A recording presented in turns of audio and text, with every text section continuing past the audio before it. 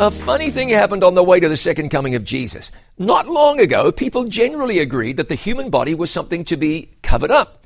After Adam and Eve sinned, they sewed fig leaves together and made themselves aprons, Genesis 3:7. Throughout history, the human body, generally speaking, hasn't been flaunted.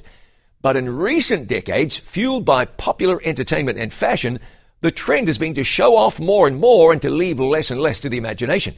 You'll find nudity or something very close to it in the news, in pop culture, in advertising. Someone will say, but the human body is a beautiful thing. Sure, but that doesn't mean you have to show everyone your beautiful thing.